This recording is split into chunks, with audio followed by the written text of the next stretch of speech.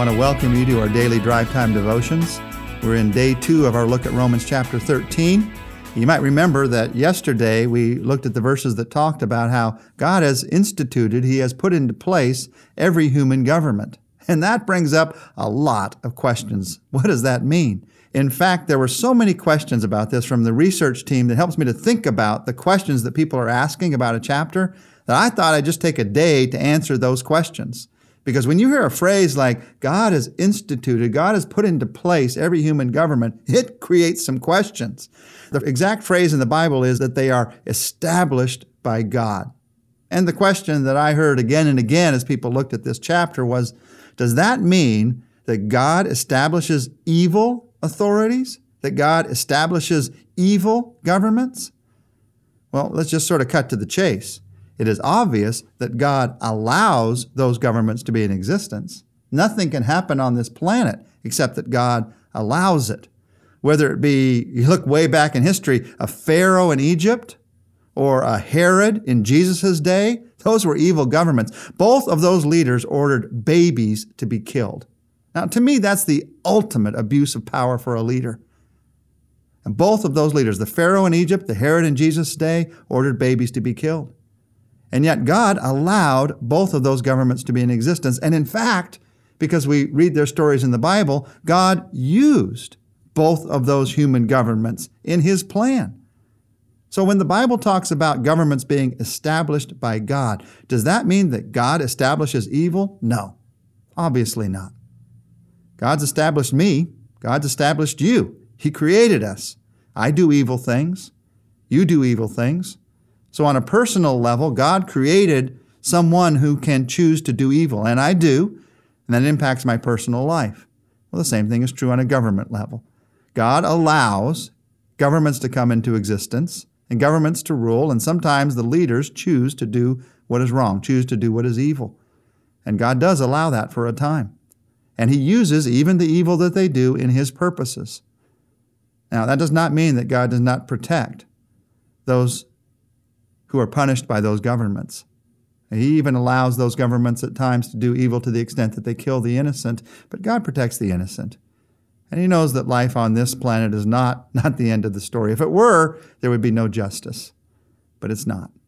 And so when you and I see things that seem so unjust in this world, and it seems like they can never be set right, and we think, how could God establish that kind of a government and allow that? Well, it's because He's allowed us to have free choice in this world. And sometimes human governments that are allowed free choice choose evil. And if this planet, this earth was all there was, that would be totally unjust. But there will come a day when all will be set right. There will come a day when justice will be done. And I look forward to that day in eternity with Him. God establishes all governments, and He uses even those that choose to do evil in His plans. I don't know how He does that, same way that He uses the fact that I choose to do evil. And He does not invalidate His plan in my life because of that, but He continues to have a plan. So when we read that the governments of this planet are established by God, that doesn't mean that God establishes evil. It does mean, though, that He allows it, just like He allows it in our lives, and that He uses it. He uses it for His plan. There's a second question that comes out of Romans chapter 13 that I heard again and again, and that is, how do we personally honor those in authority if they're not following God's law? When it comes to me, what do I do if there's a corrupt government? What if they impose rules or injustices that hurt the majority of people? What do I do then? Do we have to endure a hardship and wait for God to intervene?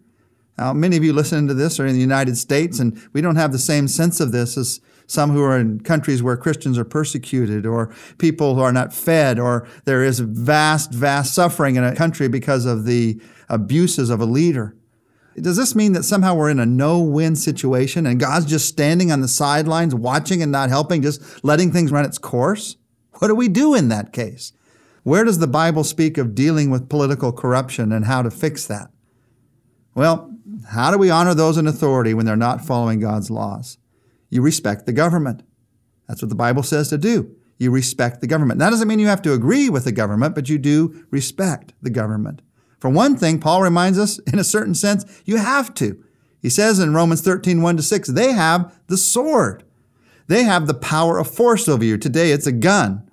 They have the sword, and respect or not, you will do what they say because of the power that they have over you. And so the Bible says, do it with respect.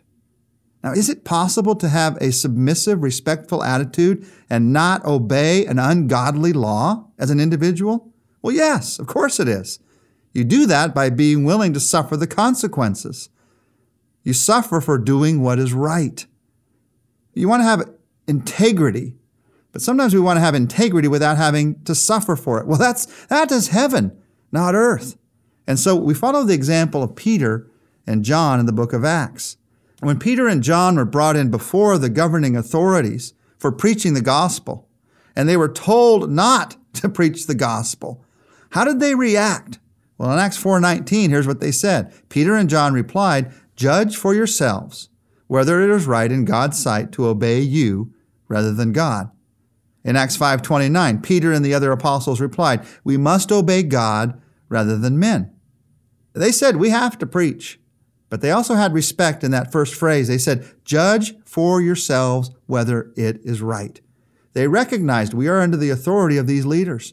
And if they judge that it is wrong, they will throw us into prison. We will have to suffer consequences for doing what is right. That's one of the ways that you and I respect a human government, even when it sets up laws that are against God's laws. I remember years ago sitting down with some of the leaders in the Church of China and hearing them talk about their respect for the place of government in their society, even with all that had been taken from them. Some of these had gone through persecution and been in prisons for not just years, but for decades. And yet they still had in their hearts a respect for the place of government in their society and what it meant. Churches had been taken, Bibles had been burned, leaders had been in prison, but they didn't lose their sense of respect. And I thought, I can learn something from these men and women.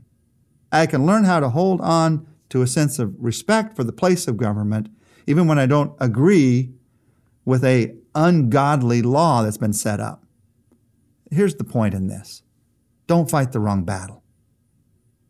If we allow a disrespect for government to seep in to the extent that we think the way to change society is to change this government, and that can happen. If I could only change the government, then the gospel would get out. And so my whole goal becomes to change the government. Then all of a sudden, the job of the church has been changed. We're trying to change governments instead of trying to change people. And let me just tell you right now, you cannot change this world by changing governments. We've tried that again and again and again. You can only change this world by changing people's hearts. And even more significant than that, you can't change eternity by changing governments on this planet. The only way to change somebody's destiny for eternity is to change their heart right here and right now. And so the church can never get into the business of trying to change governments. The church has to always be in the business of changing people's hearts. And so Paul is saying, watch out here. Don't get on the wrong task. As much as you might disagree with the government, you focus on the task of sharing the good news. Now, what about when it's more than just a disagreement? What about when it's a matter of moral right and wrong? What if a government ordered you, for instance, to murder an innocent child? You may think that's crazy, but Herod's government did. Pharaoh's government did, as we talked about at the beginning of this. What do you do then? Well, you say no. Respecting the power of that government over you, you may have to endure punishment for saying no. Or if the state ordered you not to worship Jesus, what do you do then? You worship him. You realize there may be consequences because you're under the authority of that government, but you still choose to do what is right. We in America have not had to face many consequences like this, but there are brothers and sisters all over the world who are facing consequences simply because they're choosing to do what is right. There's a third question behind Romans 13, 1-6, and that is particularly for those who are in nations that are more free. What about our nation? What do we do when leaders don't live up to our expectation? Well, the answer is not in politics. It's in changed hearts. The good news of Jesus Christ is not good news to change America.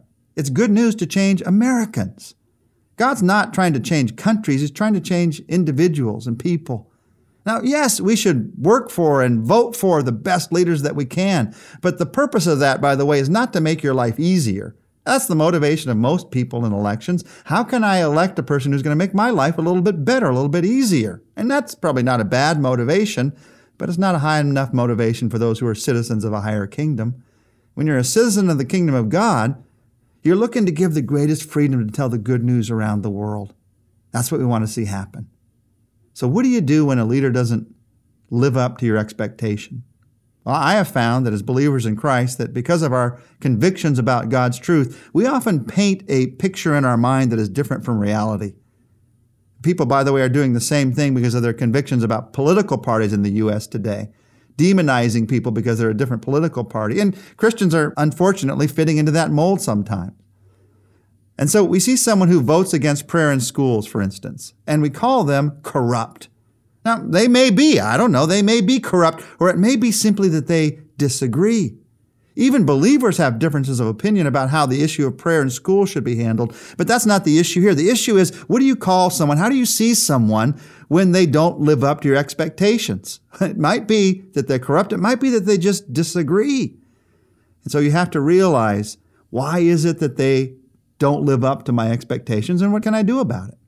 Now, with that said, that we don't want to demonize people, we do live in a democracy, those of us that are in America, and it is our duty to speak up for the truth, to vote our moral conscience before anything else, and to not bow to the popular opinion of the day. That is the way that we are light in a dark world. All of these questions that we've talked about. What about evil governments? What about when those who are in authority are not following God's laws? What about when leaders don't live up to my expectation? All of these questions revolve around one key decision in my life, and that is the decision to be light in a dark world. And how do you be light in the dark world? Well, you don't do it just by pointing out that things are dark. You should be honest about the state of the world today, but that is not enough. There are some who seem to think that if they just say how dark the world is, it's going to make it a better place. It's okay to be honest about the truth, but it's not enough. The world also needs light. So you live with a different kind of respect for government. You live with a heart that would not be there except for your love for Jesus Christ. You don't say words of hatred toward another person because you love Jesus Christ. You don't demonize people, but you learn to reach out to them in love because you love Jesus Christ. You don't hate the government that you're a part of. You love the people that are running that government because you know that they need Jesus Christ. Your heart is changed, and because of that, you are light in a dark world. You change the world because Jesus Christ has changed you. As we pray following this look together at Romans chapter 13, verses 1 to 6, I'd like to pray for each of us. I'd like to pray for you and lead you in a time of prayer for yourself. We are all citizens, if we're followers of Jesus Christ, of two kingdoms. And let's pray together that God would use us in both. Our Father, we pray as citizens of a country on this earth, and us also as citizens of a higher kingdom, your kingdom, that's going to last forever. We pray that we would be able to follow your leadership. Help us to respect the government that we're a part of on this earth. And God, help us to look forward to the kingdom that we're going to be a part of for eternity. Lord, help us to be honest about the darkness that's in our world. But God, help us to also be light in this dark world, the light that people need. A little bit of light in a dark room can make all the difference in the world. Our Father, help us to be honest with you about our frustrations that might be a part of the country that we're in, the citizenship that we have in this world, but also, Lord, help us to look forward with anticipation to what it's going to mean to be a part of your kingdom. And help us to realize we're never going to find our hope in a human government. We can only find our hope in you. And Father, help us to be grateful for what our human governments do give us, and to express that gratefulness to those who serve us in that way. To express our gratefulness to them, but also, Lord, right now we express our gratefulness to you, because we realize that all who serve us are a sign of your grace in our lives. We wouldn't have anything without you. And so we tell you that we are grateful for your grace and thankful for your ministry to us through whatever means because of your love for us. Thank you, Father. Thank you, Jesus, in your name. Amen. Tomorrow we're going to take a look together at Romans chapter 13, verses 7 to 10.